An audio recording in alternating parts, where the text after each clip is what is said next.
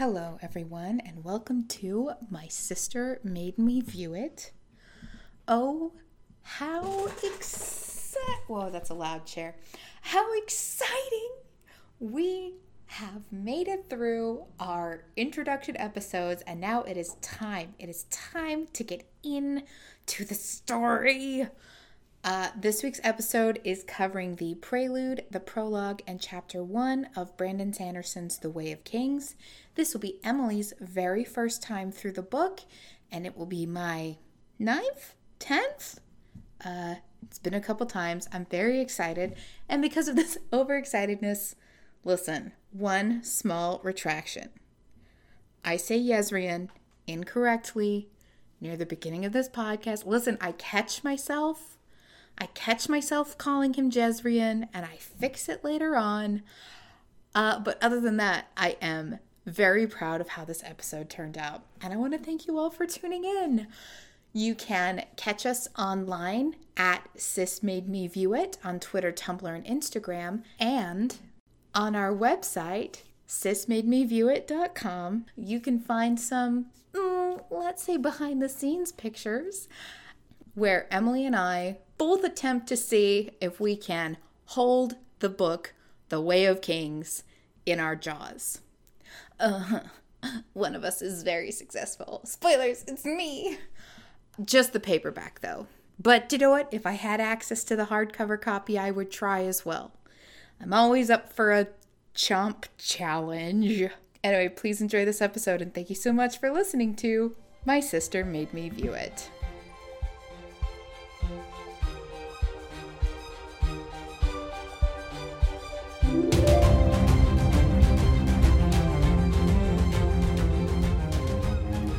Hello, and welcome to My Sister Made Me View It.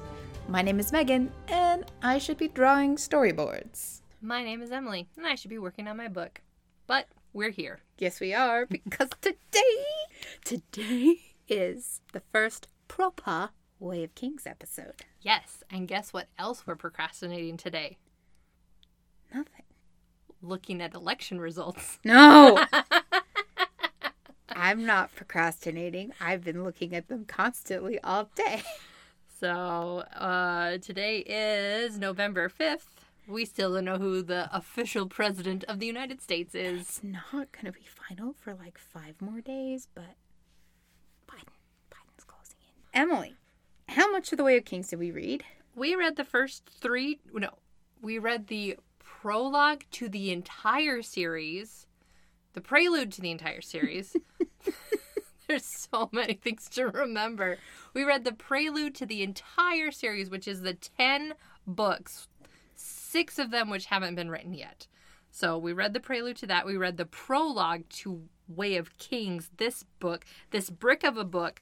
Okay, you guys can't see this, but I'm going to pretend it's a hamburger. And if I were trying to take a bite out of a hamburger, I would only be getting the meat and the lettuce and tomato, and it's too big. I can't take a bite out of it. Can't take a bite out of it. I would like to say that although you can't see this, I can take a full bite out of the book. I can hold it in my mouth and shake it back and forth like a dog. She unhinges her jaw. It's crazy. But anyways, if we ever stop procrastinating putting the Twitter account together, we'll post photo evidence. So we read the first 44 pages. Emily, care to summarize for us? So the prelude, there's been a huge battle. We have a point of view character, which now I cannot remember the name of. This is not a good start, Emily. I'm sorry. All right. We are going to talk all things through in order. First off, the map. Emily, where does the prologue take place? It takes place in... So you don't know where the prelude takes place. You didn't have a clue for that. But where does the prologue take place? In Alethkar. Alethkar, yes. And where does the first chapter take place? It takes place in Alethkar. Yeah! Oh, I thought that was a trick question. I was like, no. Okay, I'm also going to confess something, you guys. This is the cardinal sin I know of Brick Fantasies. I don't care about the maps. I never look at them. But I'm going to this time. I'm going to be all in. I'm all in. I will dutifully make us keep checking the maps. So, yeah. Let's talk about the prelude. The prelude. Didn't you want to talk about... I did, because a prelude, musically, the prelude gives you an indication of the themes and story of the music piece you're going to listen to. And what, Emily, do you gather as some of the themes of the Stormlight Archives? Rebirth, revenge, futility, hope. I like those. Thank you. I'm like assigning them to certain characters. All right, so we're just gonna talk through what we read and then just discuss things as we get there. So Wait, first of all, you also made me read the acknowledgments. I did make you read the acknowledgments. It's very sweet. There's a very couple sweet. things I want to talk about, which I thought were really cool. He thanks all the people that helped make this book, his wife especially. And he's just very sweet about it. The part that I love the best, he talks about Michael Whelan. Michael Whelan is an artist, and Brandon said Michael Whelan's cover art he did for the books was what drew him to reading fantasy. And now all these years later, they got Michael Whelan to do the cover of these books. And I thought that was a really nice, full circle thing. Brendan has the full final paintings all nicely framed for his book cover. So he has these Michael Whelan originals based on his book. That's nice. I have a note here. Meg says she'll tell me what Brando Sando's dream was. So this book is dedicated, so before the acknowledgments, this book is dedicated to his wife, Emily, who is too patient, too kindly, and too wonderful for words, but I try anyway. Those were Brandon's words, not mine, although I feel the same about my sister, Emily. Thanks. He started dating Emily, and he had this dream of wanting to propose to someone in the dedication of a book. And he planned to propose to her in the dedication of Warbreaker. But, it's a very long process to print a book, but he talks about how he had this specific dream of walking into a bookstore and handing her the copy of his book on opening day, and she'd open it and see it. But, so while logistically that didn't come to pass, he did propose to her during Warbreaker, and the dedication of that one is for Emily, who said yes. That's really sweet. It is sweet. It's really sweet. All right, here we go. Let's dive in. So we start with a fellow named... I don't know. You didn't write it in your notes. I didn't write it in my notes. Oh, I did! Kalak. I think it's Kalak. Kalak. We have Kalak, and he's overseeing a battlefield that is just strewn with tons and tons of dead bodies, humanoid and otherwise. He's just defeated something called a Thunderclast. And as Kalak examines the battlefield and talks to us about the lay of the land and what's happening, we start to learn more about who he is and what he's doing here. I have Kalak immortal ? Died before ? Yeah. Apparently many, many times. Many and what times. happens when he dies? He goes to hell. A place hellish. Very hellish. Very hellish. With knives and hooks and burning of flesh. And it sounds like there's a group of them that do this, and it's a cycle over and over and over again. And he runs into his friend. I didn't write that name down because I just called him Tony Stark the whole time because of the beard. It talks about the beard and Short black beard was neatly trimmed. Tony Stark. Yep. So, Tony Jezrien Stark meets Kalak up on the battlefield, and Jezrien is surrounded by swords that are stabbed into the ground. And how many swords are there? 9. 8. 8. There's 10 of them, though. There's 10 in total. Kalak has his sword, Oh, and okay. there's one missing. Let's get pedantic about it.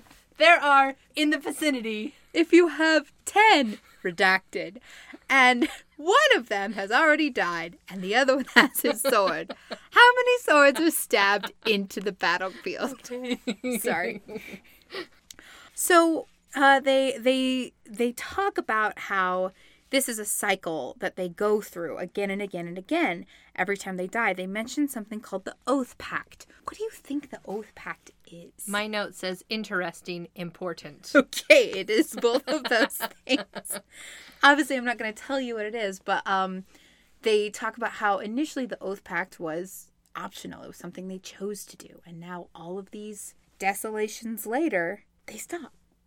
I mean, I would stop. I would not want to be tortured for thousands of years in between each one. They plant the 9th sword, but there's one missing. There's one missing. Because his name is Town. His name is Town. He died. And they have decided not to renew the cycle. So he's stuck in hell, a.k.a. really quick, season 5 supernatural spoilers. Skip ahead a little bit. He's basically Adam Winchester. So Tony Stark, an unknown face, leave Adam Winchester behind. In hell. In hell. And it's interesting because they talk about, like, what should we do? And they're like, should we lie to them about winning? That they, like, something will lie to them about winning. And I just kind of went, ooh. Oh, you were interested in the blood on the battlefield. Yes, they have different colors. It said they had red, orange, violet. It's blood orange. It's blood orange. So pretentious. So pretentious. It's red. Yes, Tony Stark and Kelleck, however you say it, go their separate ways. They're like, we can't see each other. None of the 9 that are still alive can ever see each other again. They go in opposite directions. It's basically the breaking of the fellowship, and that is the end of the prologue. Prelude. Sorry. And then the prologue to the book is called To Kill. To Kill. And it starts out with not Cezanne. His name is Seth. Spell it. S-Z-E-H. Close. S-Z-E-T-H. Opening line of the prologue is, Seth son Vellano, truthless of Shinovar, wore white on the day he was to kill a king. Dun, dun, dun. Shivers. So this was actually the first part of the book I had heard. I loved it. It does such a good job laying out the magic system, of getting you curious about the world, and emotionally invested in this strange assassin. So we'll give you the quick rundown of this one as well. He is at basically a party. Everyone is dancing and reveling and drinking.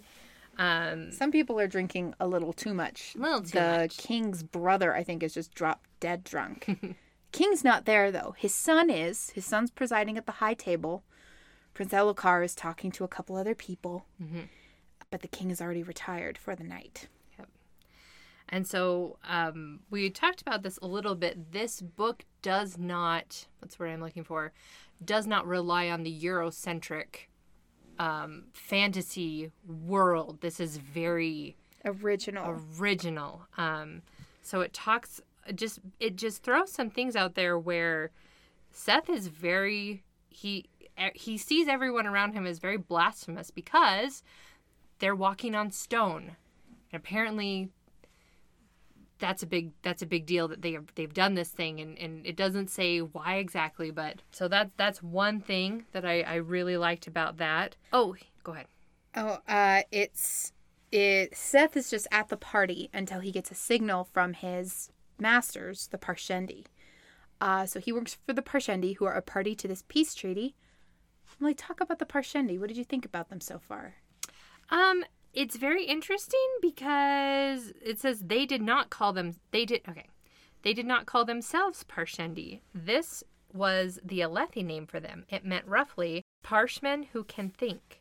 Neither side seemed to see that as an insult. Do you know what a parshman is? Nope. Not yet. Okay. But the Parshendi have multicolored skins. They have red and black ribboned skin, like marbled almost. And they have brought musicians. They have brought drummers. And Seth waits to start the assassination until a particular signal from the drummers. As he walks down the hallway, It says, at the edge of the room, he passed rows of unwavering azure lights that bulged out where wall met floor. They held sapphires infused with stormlight. Profane. How could the men of these lands use something so sacred for mere illumination? Emily, what's stormlight? It is, it's a thing that, I don't know. I don't know how to describe it. It's in the book. The book. So yeah, he heads his way out, but he talks about, as he's heading out of the room, he talks about what the Alethi are dressed like.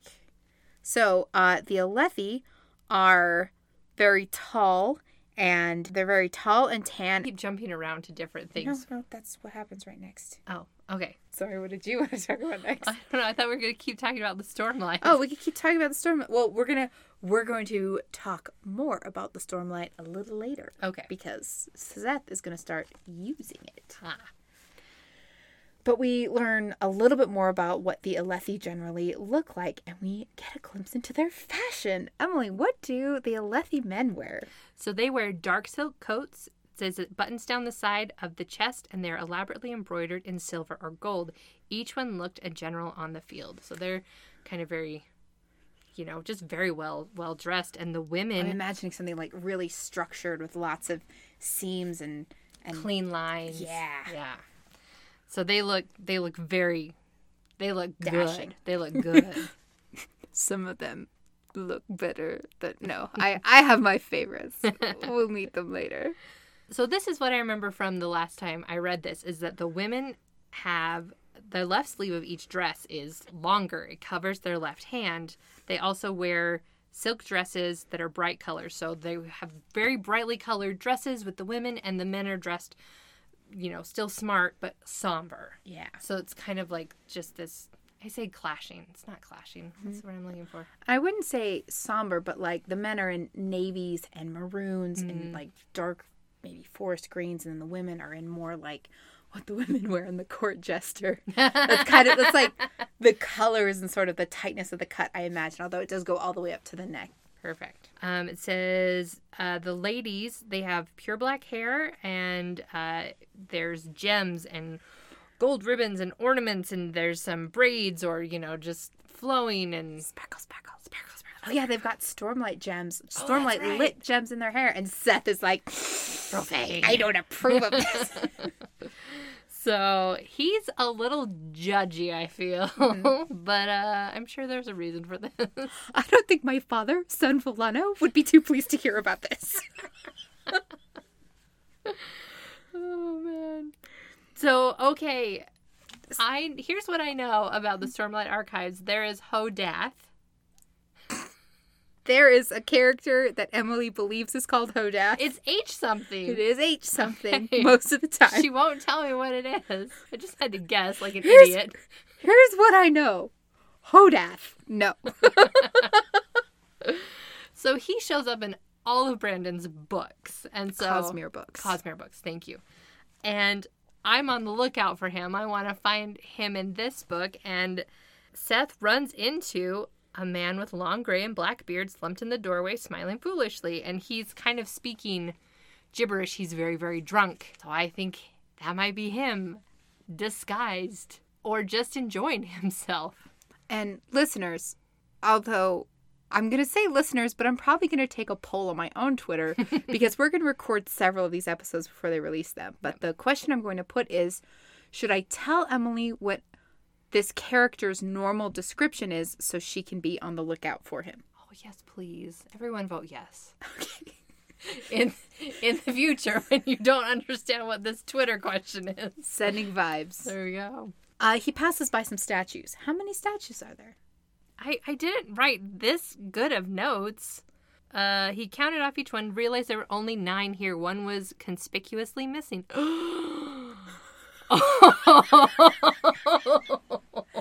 There we have it. Our first live podcast realization. So one's missing of the ancient Vorin. Oh, and I wrote Vorin. No, okay, I wrote it in my notes. 10 Vorin, 10 from Prelude. But I didn't write anything about 9. Okay, he mentions which statue is missing. And the statue is missing is not Taln. The missing statue is Shalash. And he thinks that's kind of weird because King Gavilar is a devout Vorin. While we've got the book cracked open, read the names that he does list off. Oh, jeez. Jezereze? In these books, Alethi pronounced the J with a Y. Oh. Jezereze. Is she? Stop it. Kelek Telenilat. He counted off each one. That's all there are. So, who did we talk to in the prelude? Kelek. And then this one is Kalek. Okay. In the thousands and thousands of years, there have been some tweaks and misspellings, but okay. Minor alterations. Yep. I'm going to ask you kind of not a toughie, but what do you notice about the modern spelling of these names? There's a lot of E's. Okay. We'll keep going from there. What else do you want me to say? Your guess. I don't like your guess. Well, guess better. It's something that they'll talk about later. I just want to see if it's something you picked up on these weird fantasy names already from the beginning. Not. Don't worry about it. But now I do. You're making me look. Oh, Emmy. You make me look so dumb. No. I'm a college graduate. You are. And you're writing a book. And you're very impressed. Listen. I recognize Sorry, a lot. I recognize I have a lot of unfair power in this podcast because I know all the bits and bobs and wobs and rafos. You don't. I don't. Okay. All right. So he passes by 9 statues. 1 is missing. And he's like, oh, okay. Why is it removed? So. Why indeed? Why indeed? He's walking through the hallways. And again, he doesn't like it because now he's walking on the stone, which is apparently also very blasphemous, which I thought was cool. And I want to read the next part because I really, really like it. It talks about he's wearing white, and it goes into great detail about the white outfit that he's wearing. White to be bold, white to not blend into the night, white to give warning. For if you were going to assassinate a man, he was entitled to see you coming. Which I just thought was so cool. He makes it down the hallway and meets these 2 soldiers. And so Seth hasn't said anything so far. And the soldiers are barking questions at him. And, they're like, you're not supposed to be here. Turn around, go back to the feast. And then Seth walks up to one of the Stormlight lamps. And pulls the Stormlight into his body. How? He breathes it in. Okay. I didn't know I was going to be tested on this. You're going to read the next chapter so hard. Anyway, so Seth has this ability that hasn't been seen for millennia. He can inhale Stormlight and then use the energy it gives him to perform different kinds of feats that are known as lashings. And he uses both this power and a mythical weapon known as a Shardblade. And he just tears through like hallway after hallway of guards. Do you remember what the 3 different kinds of lashing are? So I know I'm going to compare this a lot to Mistborn because this is kind of the only other Brandon Sanderson book I've really read. But he can change the direction of gravity or make it seem like he can change the direction of gravity. So at one point, the 2 guards are standing at the end of the hallway and Seth is down at the bottom and he lashes something and he drops, like he's dropping down a shaft down the hallway to land in between the guards. Yeah. So I thought that was also so like cool. he can change how gravity affects him, or he can tag someone and change how gravity affects them. So like he tags, he puts a bit of Stormlight into one of the guards and just throws him up on the ceiling. And this is, listen, the whole sequence is cool, but this is like my favorite kill is he puts a guard up on the ceiling and then just holds his spear underneath him and waits for the Stormlight to run out. The guard falls. So that's the thing about Stormlight is he's continuously like burning it once he breathes it in. So like he needs to get more. And it's everywhere because the people just decorate with it, and so he's just pulling it into himself left and right. And he uses lashing with the Stormlight. So we talked about the first kind of lashing, but then he pulls out his weapon. Yes. And it's a Stormblade shard sword. So close.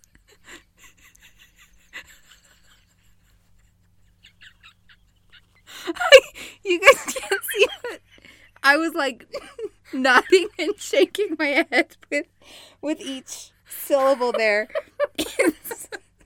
It's a shard blade. Shard blades. Okay. Well, this sword doesn't cut flesh. It severs the soul from the body. So he swings it. Yeah. Is that what it is? He swings it through the guy's neck, basically, so the head stays attached to the body. There's But no the cut, guy- there's no blood. There's no cut, there's no blood. The eyes burn out of this poor dude. Of the victim, not Seth. Yeah. And so this shard blade, how long does it take to summon? 10 heartbeats. 10 heartbeats. 10 heartbeats. 10 is a magical number in this series. It drops into his hand and it's cold. Like there's condensation and there's like water mist on it. But it cuts stone. It cuts dead things and souls. And Well, souls. sorry, I say dead, I mean inanimate. But like, I don't know if he explains this, but once a body is dead, the shard blade will cut it. Okay. But it doesn't meet any resistance through stone walls, through wood furniture, through, yeah. So like, yeah, I have really great visuals of the sequence in my head. I love it so much because he fights the initial 2 guards, and he's very clearly causing a commotion because he will always leave at least one person alive at the end to like keep screaming. So like when he pins the guy up on the ceiling, the guy screams, "Shard bearer, there's a shard bearer in the king's hall." And then he could have kept running further in and like sneaking in, but he waits for more guards to see him and cause a commotion. He is killing as many people as he can to get to the king. Interesting. On the night of the peace treaty, I mean, So rude. where does he get off? There we go. I like doing that. All right. Let's see. Da-da-da-da-da. Oh, okay. So Seth hasn't spoken the whole time. He's a murder bot. He says 2 words when the guard's like, I'm "What are-" getting there. Oh, sorry. We'd Okay. already passed those guards. Oh, sorry. And the guards are screaming at him, and they're like, "What are you?" when he breathes in the Stormlight. And Seth says, He says, "What am I?" Seth whispered, a bit of light leaking from his lips as he looked past the man down the long hallway. "I'm sorry." So he's pulled in the sword. It also says to kill. It was the greatest of sins. And yet here he is. He's walking on stone. He's killing, but he's truthless. He does as his masters order him, is a tool responsible for murder in the hands, wielded by the hands of someone else, basically. yeah, so Seth he's not showing any outward remorse for these murders. And I'm not going so far to say as he's like, "It had nothing to do with me." But he clearly doesn't, at this point, see these deaths as being on his conscience. So all the guards are coming. There's a big commotion. A clump of guards are very clearly escorting someone down the hallway, trying to keep them safe. And Seth realizes it's got to be the king. He runs after them. And a new challenger approaches. It's a guy all decked out in shard armor and shard plate. And Seth puts things together and realizes the person that was being escorted out wasn't the king, because the guy looks back at the guy in armor, and Seth puts it together that he's worried about this dude, and he puts it together that the king is the one in all this armor. Mm-hmm. There is an epic fight. Yeah. And it takes like a first full bout with Seth to defeat the person in shard plate, who also has a shard blade. And we get to learn a little more about how the magic system works. So Brandon loves his magic systems. And this is a really great way to very quickly introduce a bunch of rules and kind of give you a grounding as to how the system works, because, spoilers, we're not going to see this much magic for a while. Okay, good to know. But I think he kind of gives you the basics well enough. So like Seth performed the second kind of lashing, which is where he can basically make an object a type of magnet, where he does this to a door frame, where anything that's thrown at him, spears, get sucked into the door frame instead. Or something else we learn is that shard plate can block a shard blade, but you can break shard plate with just a couple swings, which right now, from what we know, doesn't seem great that like this armor can stop a shard blade, but it can be broken so easily. Brittle. It like he hits it once and there's cracks all over it. I wonder if that's an issue that should be addressed later. But yeah, he figures out it's the king and they have this great fight. And they're fairly evenly matched. And the only way he can, I guess, kill the king is he pulls down the whole balcony. And the king falls to his death, and Seth goes to him afterwards. Yeah, he has to lash the balcony down 5 times. So, like, he increases the pull of gravity on the balcony times 5. Now, I wonder if that's 5 factorial or if that's 1 plus 1 plus 1 plus 1 plus 1. I'm sure there's research done on this. I'll see if there's, like, a word of Brandon or a whatever.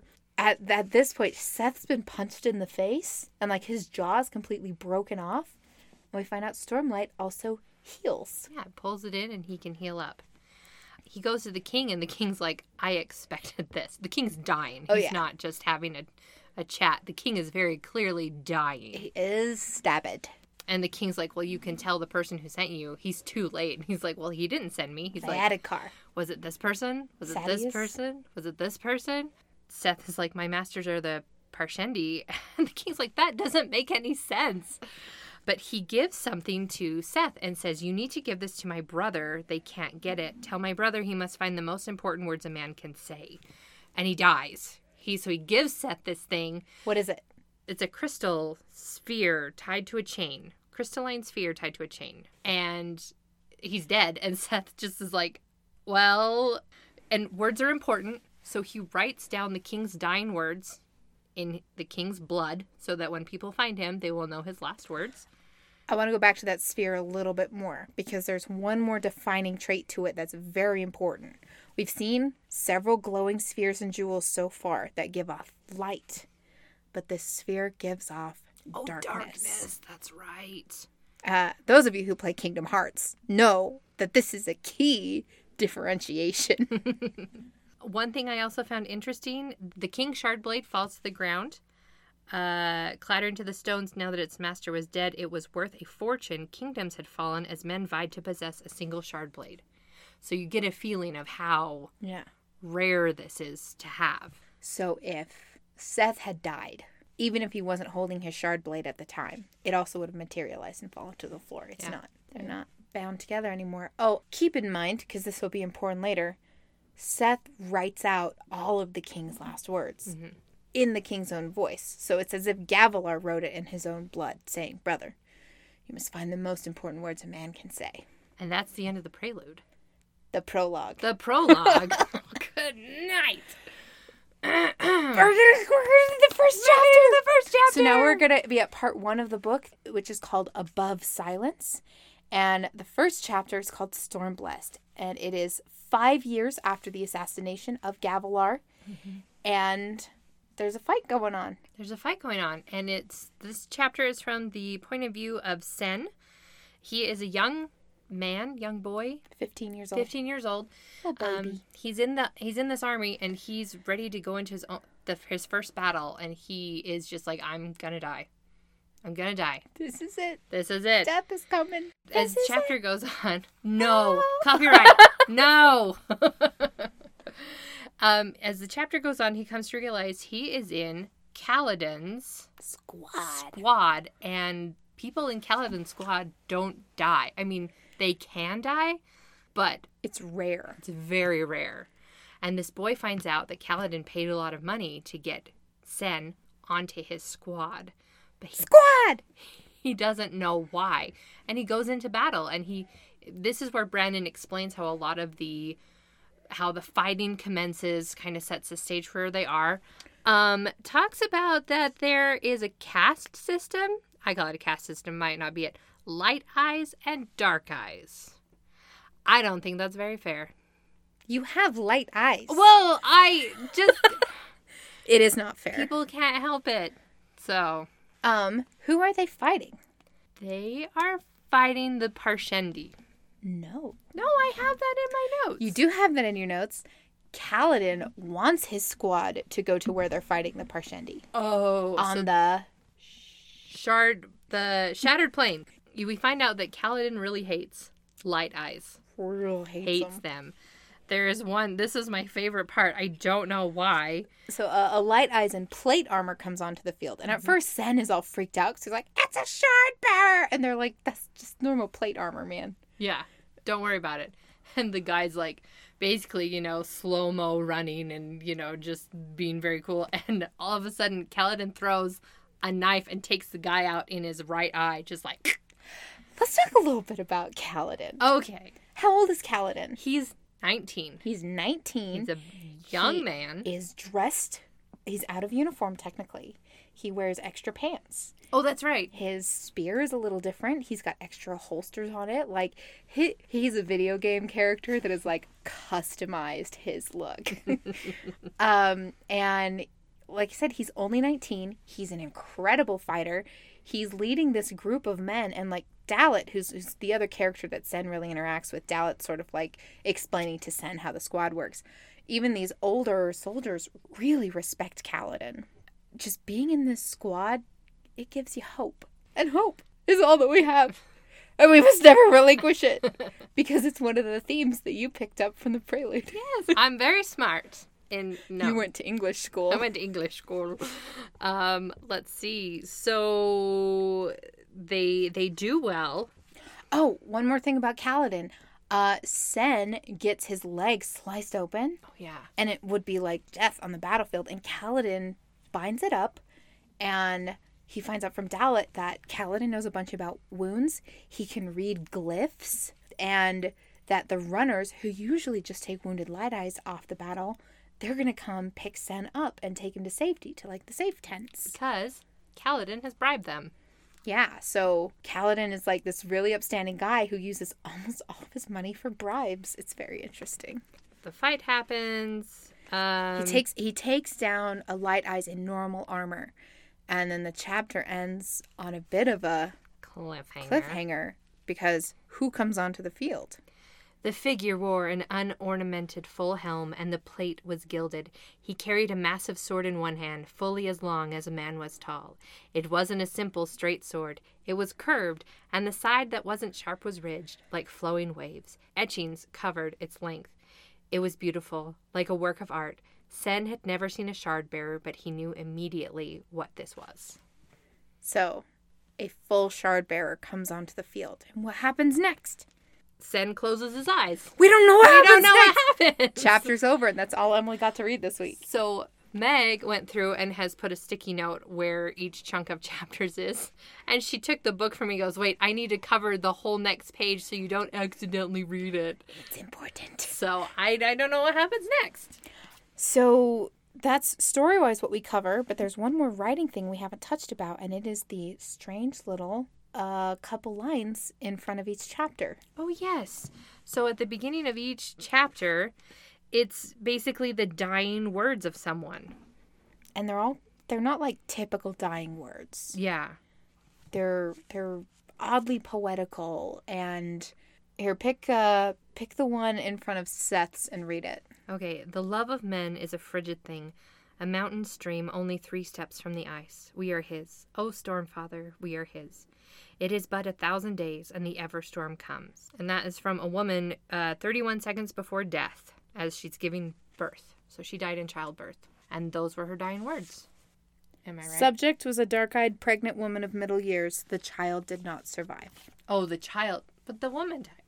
They both died. They both died. Okay, see, I can context clues. So what's that all about? I don't know. I bet I have to read to find out. Do you have a guess?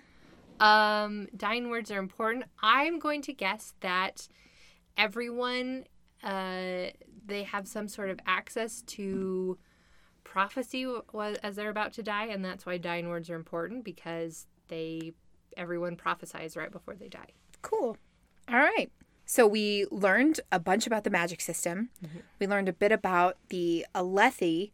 We we picked up a couple things about the Parshendi, but I don't think we got as much detail about them just because we were in like an Alethi stronghold, and we got to see a lot about their fashion and their architecture and a bit more about their culture.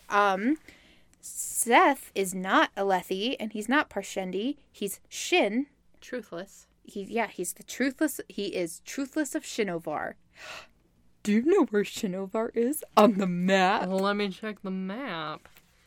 It is all the way to the west. It's not the most west, but it's the west coast. There's another island more west, but... And I don't want to talk about it here, but I want the podcast listeners to be rest assured we will talk about how different Seth looks from the Alethi. We're gonna talk about what the different people from the different lands look like. Don't worry about it. We'll get to it. So I'm also going to apologize because my process is I want to know what happens. And so I read to find out the main plot. I don't pay attention to a lot of the detail. But that was cool because then I got to be like, how many statues are there? And you're like, there's 9. I like reading books multiple times, so I'll read it through super fast, find out what happens. And then I like to go back and do layers and read it several more times. Are you excited? But I'm not reading this several times. I'm only reading it once. Technically, if you read each assignment twice, like you've been doing, you will read the book twice. Just very small order. I'm going to give you the next 3 chapters and their titles. So, for next week's reading assignment, we are going to be reading chapters 2, 3, and 4. Chapter 2, Honor is Dead.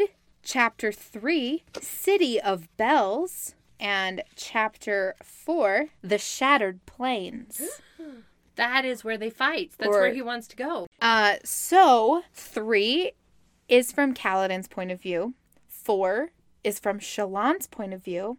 And 5 is Kaladin again. So we're going to get 2 Kaladins and a Shallan. Very cool. So maybe we'll get to see what happened to Sen when the Shardbearer comes. We'll see. So using your context clues, knowing that there's a Shardbearer coming, and Kaladin gets to go to the Shattered Plains, what do you think happens next?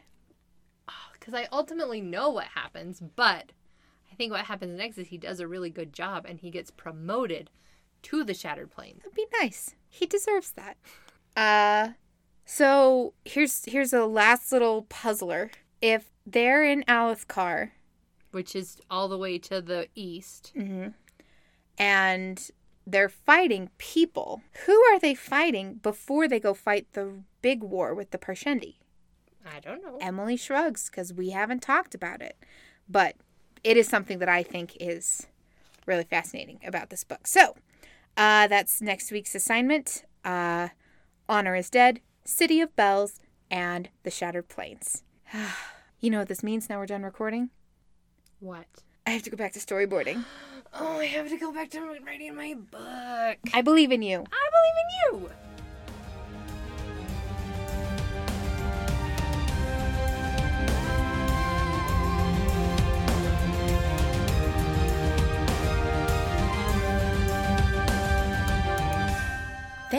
Thank you so much for listening to this, the first full episode of My Sister Made Me View It, covering Megan's first pick, Brandon Sanderson's The Way of Kings. You can catch us on Twitter, Tumblr, and Instagram at SisMadeMeViewIt, and you can check out our website, sismademeviewit.com. Special thanks to Michael B. Cardi for use of his song, A Passing Storm, for our intro and outro, and I'll see you on the internet. Go ahead, leave us a review on iTunes. Can you comment on our website blog? We should see if you can leave comments on our website. That'd be a good thing to have. Oh well. Everyone have a great week. Stay cool. It's hot out there. And, do you know what? I believe in you.